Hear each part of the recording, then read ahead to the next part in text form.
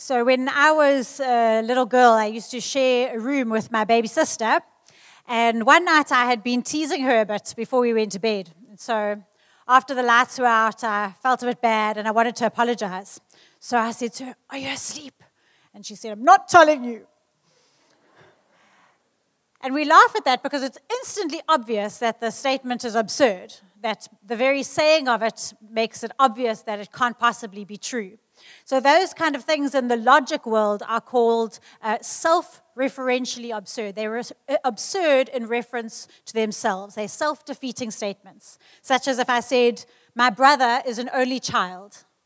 Saying it makes it impossible. Or, "I'm not here." Here, by definition, is the place where I am. That's how here the word is defined. Or, "I don't speak any English." They are naturally absurd, and you can see it instantly, most of the time. Sometimes, even in a statement, it can be hard to pick up. But when it comes to philosophies and worldviews, it can take a while to realize that the worldview or the philosophy that you're trying to live into or live by is actually self-defeating and it has incongruencies. It has ways and places where it doesn't add up.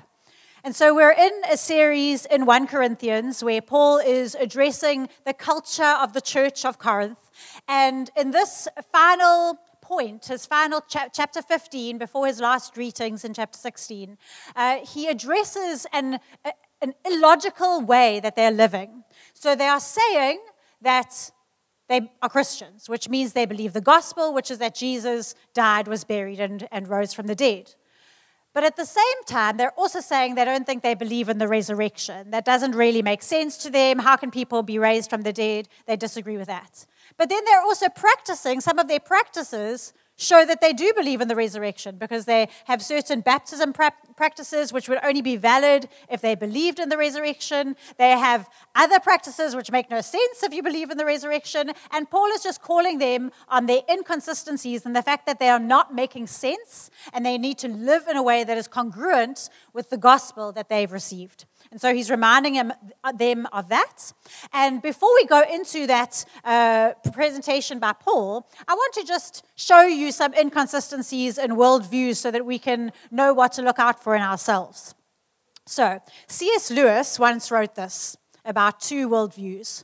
The Christian and the materialist hold different beliefs about the universe. They can't both be right. The one who is wrong will act in a way which simply doesn't fit the real universe. So a materialist believed that there was no external designer, no input from another power, that the world just came to be.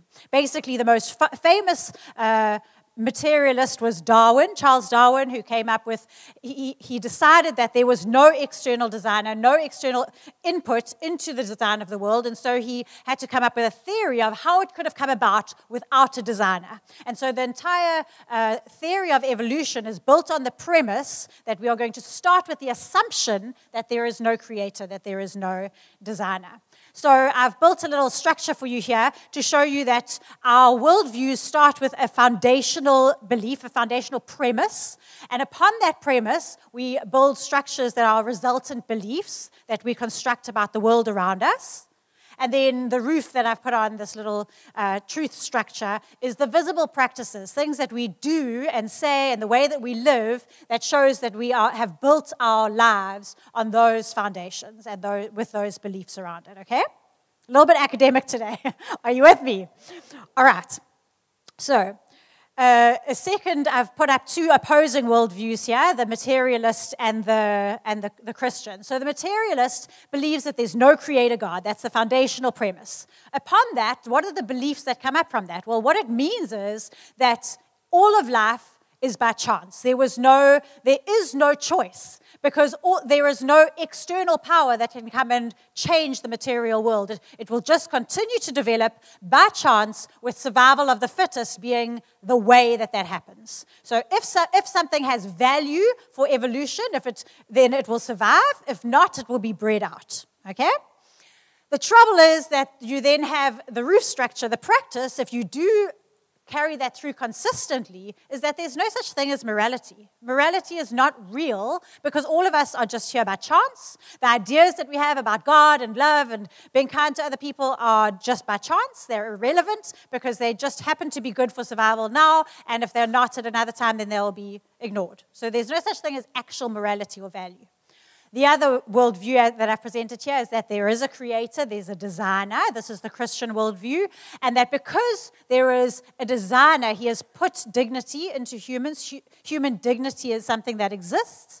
There's also the idea of freedom of choice, whether or not to go along with this designer that has been given to humans. And because we believe that, the practice would look like that we value ourselves as being created by God and that we value others, that we're able to be kind to the weak. It's not just survival of the fittest, and so on. So, as you can see, if you are living in that black house, it can become a very dark place to live if you stay there with consistency. And so we have very intelligent evolutionists and Darwinians who are living in that space and are realizing that if they are going to have integrity, then there is no such thing as morality. And they are starting to develop this evolutionary ethics. What does it mean for ethics and law and family structure, etc., if there is no such thing as morality? And one of the evolutionists is trying to be consistent. He's a really smart guy. His name is Randy Thornhill, and he wrote a book about the natural history of rape. And he writes this in his book. Sexual coercion is a natural biological phenomenon that is a product of the human evolutionary heritage. He then got into a debate with a feminist who was also an evolutionist, and she had written a book called Against Our Wills, which was speaking against rape. And she said that she obviously was up in arms with this book that he'd written and the idea that he could say that it was just a case of natural evolution. And in the argument, he calls her on her inconsistencies. And he says this to her: if you accept the premise of evolution, then you must accept the conclusion that there is no such thing as human dignity. And he calls her on her inconsistency. So you can understand that it's not an easy world to live in, that black truth structure is not an easy world to live in, and other evolutionists have refused to live in that world. Instead, they have said things that are a little bit inconsistent with their worldviews, like evolutionary psychologist Steven Pinker, who noted that his choices didn't always go along with the genetic imperative, what he believed about genetics, and so he says this: if my genes don't like it, that's my decisions, they can go jump in the lake. So he's chosen to make moral choices for kindness towards other humans that are against his genes. So although he believes in a truth structure, there is no such thing as freedom of choice. When it comes to actually living in real life outside of the laboratory, he can't live like that. Another evolutionist, Richard Dawkins, had a similar problem. He was explaining why an ex-US president, Bill Clinton, had a whole lot of affairs, and he was explaining why this was just a natural product of evolution. We all shouldn't be so hard on Bill Clinton. But then he says, a little bit, he's questioning himself, and he almost apologetically, he says, well, I myself have made the un-Darwinian personal decision to be deliberately monogamous. So, okay, look, evolution says this: you can expect people to have affairs, but I have chosen to choose against my genes and choose against survival of the fittest in order to be faithful to my wife. So you can see here that his truth structure it's not adding up. So I've put together these two truth structures, as you've seen, the one where there is no creator God and this black world that you get to live in, or this blue world, as this blue truth structure. The trouble is that it's not just the Darwinians that are struggling to live according to their truth structures. This is not actually a dismantling of evolution. One day we can speak about worldviews, and I'd really love to do a series on that. But actually, just as the Darwinians want to borrow the roof off of Christianity and import it into their lives and say, well, we want morality, we want a mixed building. So, as Christians, we look at all the experiments that have happened around a material world, and we want to borrow that. We want to bring that into our world and say, yeah, we believe in some of the science around evolution. We'll bring that into our world. And then we wonder why this resurrection truth sitting on top of these material pillars don't fit so well. And all of a sudden we look and we think, okay, well, I'm now believing I believe in Creator God, but I've borrowed the world's truth structures in the middle, and so I'm building my truth around that, which means resurrection life. Like, I've never seen someone raised from the dead. Actually, I'm not sure that I can also live consistently with my beliefs and my foundational doctrine. And so today we're looking at ours, not theirs, and seeing if we can build a structure that can be true from the bottom to the top, from the beginning of time to the end, and from all the witnesses that have ever been exposed to this truth. Okay? So we're going to start off looking in 1 Corinthians 15 what Paul has to say. Now, brothers and sisters, I want to remind you of the gospel I preached to you, which you received, and on which you have taken your stand. By this gospel you are saved if you hold firmly to the word I preached to you. Otherwise, you have believed in vain. For what I received, I passed on to you as of first importance, that Christ died for our sins according to the Scriptures, that he was buried, that he was raised on the third day according to the Scriptures, and that he appeared to Peter and then to the 12, and after that he appeared to more than 500 of the brothers and sisters at the same time, most of whom are still living, though some have fallen asleep. Then he appeared to James, then to all of the apostles, and last of all, he appeared to me also, as to one abnormally born, meaning that he appeared to Paul out of time with the rest of the apostles. Whether then it is I or they, this is what we preach, and this is what you believed. And so we're going to look at 3 questions today. The first one being, what is the true gospel? What is it that we've really believed? So for something to be true, for the gospel to be true, we are given 3 ways of testing its integrity. The first being its integrity in origin. What is its origin integrity? Where did it come from? Where did the news of the gospel come from? Secondly, the time integrity. Has it been consistent throughout time? And then thirdly, the reality integrity. Is it true to reality? Was it historical? Did it really happen? So those are the 3 ways we can test it. I'm going to read through that scripture again and show you the different integrities that we can find just in these few verses that Paul is explaining. So from the beginning, please. Brothers and sisters, I want to remind you. So first of all, he's bringing them back to saying, this isn't new truth. I'm not suddenly changing my mind. This is what I said when I was with you. This is what you've always heard. Don't go off the rails now. Keep the integrity. I want to remind you of the gospel I preached to you, which you received. Let's just talk about time integrity. You received this gospel. Then, that was in the past. You've stood on it. You've taken your stand with this gospel. You've kept to it. It will only hold true for you. It will only be a worthy structure to live in if you hold firmly to the word I preached to you into the future. So you are also responsible for keeping the integrity of what you believe tied in with what you heard and what came before. Verse 3, he says, for what I received, I passed on to you. So he says, listen, the integrity of this, the origin integrity of this gospel is, I didn't make it up. I didn't come to you with a good idea and say, guys, I've tried this. Oh my gosh, you must definitely live like this. It just makes everything so much more sense. I just feel so much better about myself. He's not making it up. This isn't a great new philosophy that he's come up with. He received it directly from Jesus. I passed it on to you. I'll go into Christ died. He was buried and raised just now. According to the Scriptures. He died according to the Scriptures. He was raised on the third day according to the Scriptures. So he has a note on time integrity. This has happened from the beginning of time. This event was foretold. So this isn't something new that suddenly happened and we didn't. Where did it come from? We were warned that this was going to happen, that he would die, that he would be raised on the third day, how he would die, that he would be buried. All of that there is time integrity. It's not just a new great idea. He appeared. Verse 6, he appeared to more than 500. He appeared to James. He appeared to me. Again and again, he's appearing to many, many, many people, 500 at one time, to make sure that as many people as possible had this truth, enough people to be able to pass it on, and to be able to measure it against each other. This is literally how we measure evidence, and the value of it is how many people got it from the origin.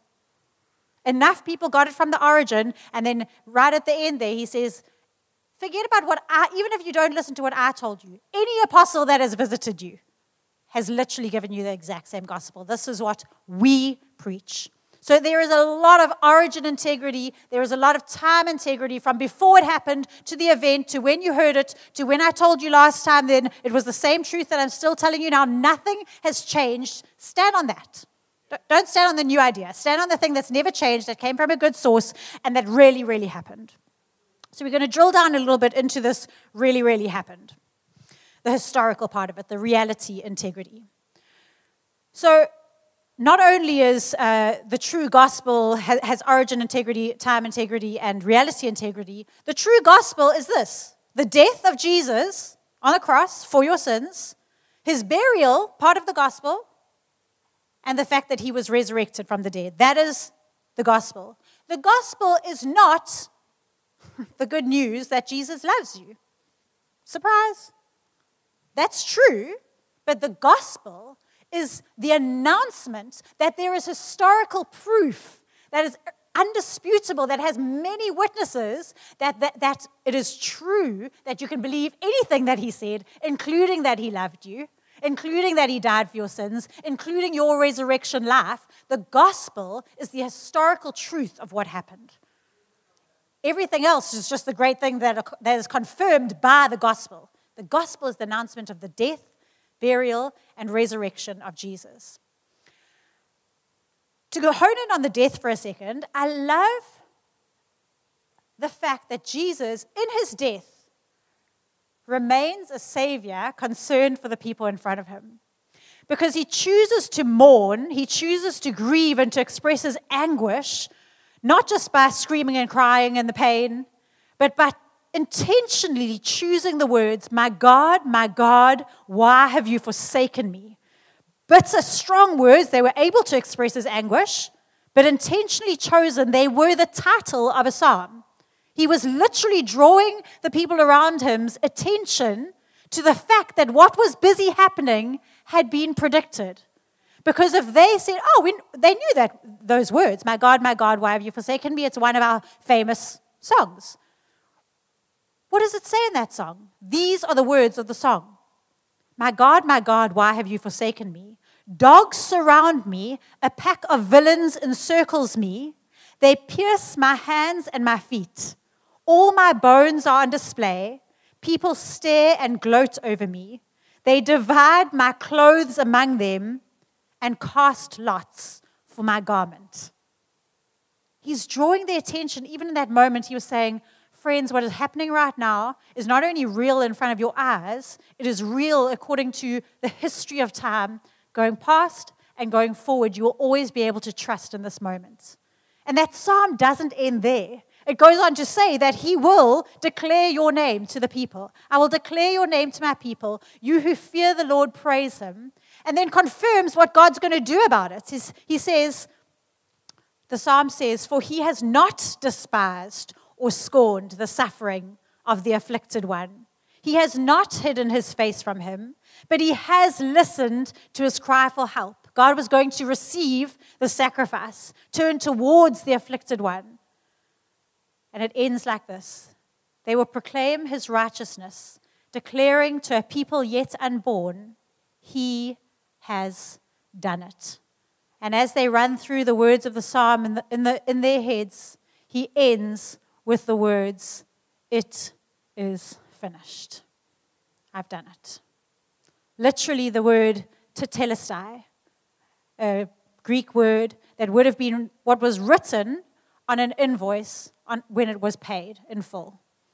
When it was up to date, the word would have meant completed, reconciled, paid in full. Tetelestai. He has done it. You can now tell the world and a people yet unborn that he has done it. My God, why have you forsaken me? The entire story has been fulfilled. So even in his death, there is this drawing on this integrity of the gospel as it is outworking. And then the burial is a necessary part because you don't bury living people. It wouldn't have been as convincing if Jesus died, and as they were taking him off the cross, he went, "Oh, I feel much better now." It wouldn't have been if we would have all said, "Oh, that was close." No, they tested, confirmed that he was dead, and then buried him. Even his burial predicted where he would be buried. It was prophesied in the scriptures that he would be buried in a rich man's tomb, which he was, even though he had not one rich follower out of the disciples. Buried in a rich man's tomb, and then confirmed by the resurrection. If the death was the paying of the bill, the debt, the resurrection was the receipt. The resurrection was the confirmation that he had done it, that God had turned towards the afflicted one and had not forgotten him. Here's the thing, is we understand that on the cross, Jesus took all the guilt of the world, all of our sin. He embodied sin, and yet Jesus was never a sinner. Even in that moment, embodying all the sin of the world, he did it out of obedience. And so he was uniquely able to not stay dead, because death is a consequence of sin. And so only he was able to take the sin of the world, take it into the realm of death, and come out because he had never been a sinner. His resurrection was the proof that he was not a sinner, that he was everything that he said he was, and he was able to do everything that he said he would do, including that our resurrection is a certainty. The true gospel. If Jesus rose, Charles Spurgeon tells us, if Jesus rose, then this gospel is what it professes to be. If he rose not from the dead, then it is all deceit and delusion. We are building our lives in a truth structure that is either smoke and mirrors or based on historical facts, congruent with a world that we are able to live in according to everything that we believe, from the beginning of time to the end of time, from the base of our truths and the premises and the doctrines, all the way up to the way that our practices would look like. That is the truth that is confirmed in the resurrection. It really happened, for real. Jesus didn't just, I remember as a teenager, I was trying to share the gospel with my mom. And I remember saying to her, "Mom, but Jesus died for your sins." And she was like, "Okay, my love, if you want me to believe that, then that's fine. Jesus died for my sins. Awesome." It meant nothing because I didn't have the understanding of saying, "Mom, Jesus literally was raised from the dead. This is a historical reality. So this affects everything about whether or not we believe that he can forgive our sins." The historical reality. That is the true gospel. Second question for this morning, what's the true response? The true response, if we believe that resurrection life is ours because of what Jesus did, is that resurrection life follows our death, just as it did Jesus' death, which means that we embrace death and burial in this life for the sake of the new one. We cannot have new life without giving up our old life. In this world, we are living in a time where saying no to yourself is almost unheard of. We need to live with the power of the cross. If saying no to yourself is not a daily battle, a daily death that you have to fight, then chances are you're enjoying living in the wrong truth structure. To live in the truth structure of death, burial, and resurrection is going to require us being on our knees in prayer for the power to say no to the things of this world, saying no to the patterns and the ways of this world. We need to spiritually die day by day. Our burial, our baptism is significant, is showing our burial so that we can live in resurrection life. A Christian mother who was suffering from cancer had the following wisdom to share as she spoke about her journey of coming to terms with the cancer that she was suffering with. She said, "I learned that I had to be willing to die. I was desperately holding on to life, to my family, and I had to let go and be willing to let God take everything from me. To build our lives in this new way and on new life requires letting go of even the good things of this one, of being willing to let it go. And sometimes, for most of us, it is only when things are taken away forcibly that we realize that we were building our lives on the wrong thing and that we were holding on to things for dear life. A daily death and burial and resurrection, that is the true response. That resurrection means that with every suffering that we go through, with every letting go, with every daily dying, we do it hopefully. We do it in a faith-filled way, knowing, trusting that resurrection life is ours. I've been following some ancient monks' prayers as I go to sleep in the last little while. There's a beautiful prayer for as you go to sleep that says this: God of all seasons, the sun has set, the night has come. Now I lay my soul to rest, trusting in the resurrection to come. It's just a letting go, isn't it? When we are worried about many things, we struggle to fall asleep. But the very act of letting go to fall asleep is a trusting in the waking up of the morning, a trusting in the resurrection to come. And I think sometimes, because we've been borrowing so much from a materialist's world, we forget that we actually live in a world where resurrection truth is not unfamiliar. It is the natural development of the way that we live. We give up things every night, trusting that we will wake up in the morning, trusting in the resurrection to come. We plant seeds, trusting that in that dead seed, life will come. Actually, resurrection life ties in really well with everything that we have experienced of this world. The prophecies of old, what we've heard about from hundreds of eyewitnesses and happened to Jesus, and what we see in the natural world. All ties together. It is a congruent truth that makes sense that we would also rise again in life after death. So I've asked you two questions. What's the true gospel that you received and that we're going to want to live by with consistency and congruency? Secondly, what's the true response? And then thirdly, what truth am I living?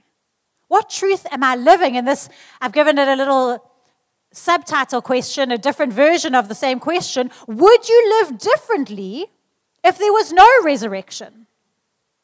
Would your life look any different? Would your choices look any different if there was no resurrection to come? Because the material world philosophy is YOLO, you only live once, you one life, live it, make the most of it. And there is biblical precedent for some of that living. There is the idea that we must make the most of every opportunity, that we should number our days aright. But that is a small truth, and the big truth of resurrection life and our future hope is the main truth of Christianity. And are we living like that is real?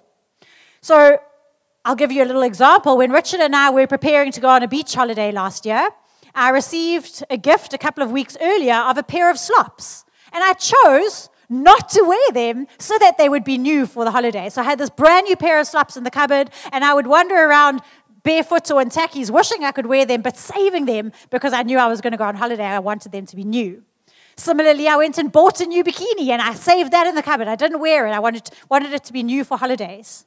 I went to my sister-in-law and borrowed a whole lot of sundresses so that I would have something to wear on our holiday. If you looked at our life and the choices that we were making, saving money, putting away certain things, you would know that we were living consistently with the belief that we were going on a holiday to the beach.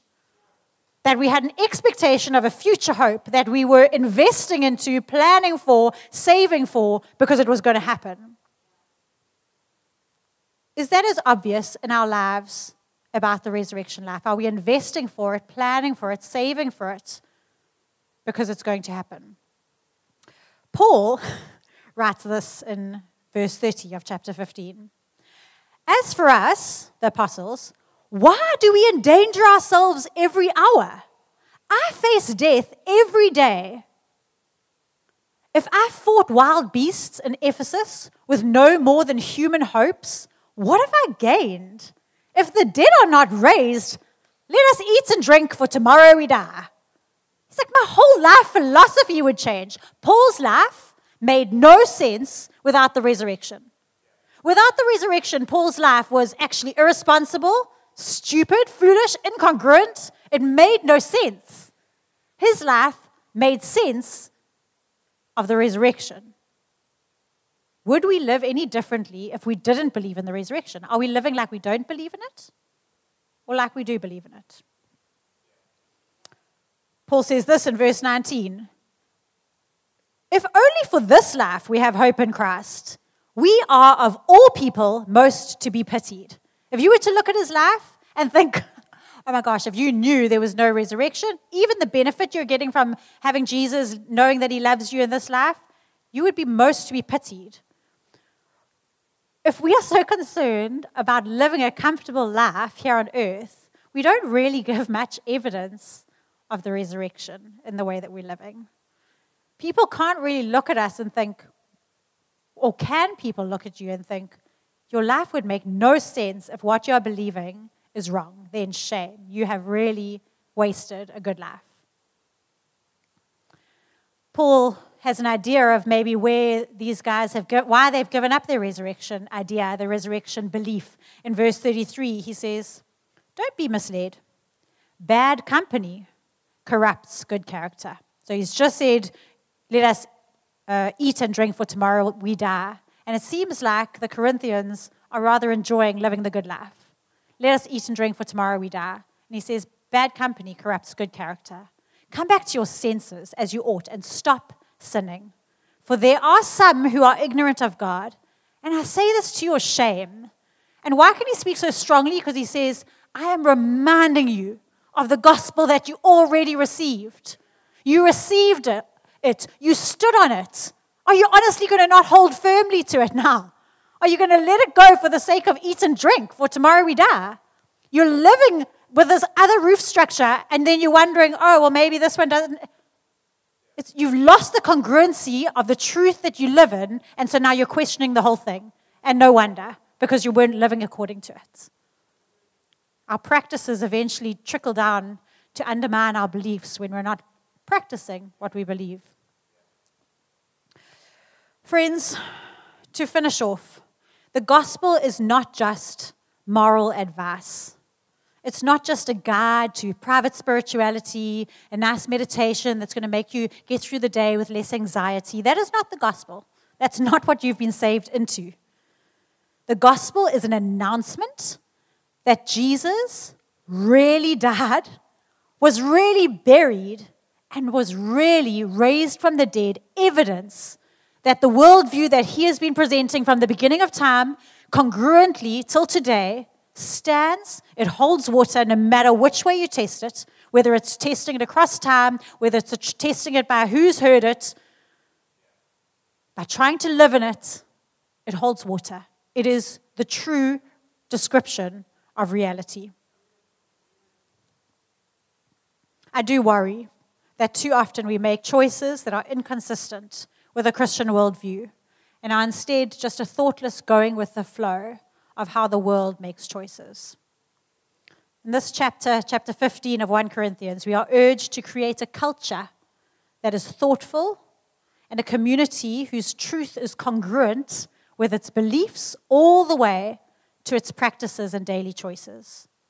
If we are going to call ourselves Christians, and we have made that choice, then we have agreed to the historical truth of Jesus' death, burial, and resurrection, and we choose to follow it with our own death, burial, and resurrection.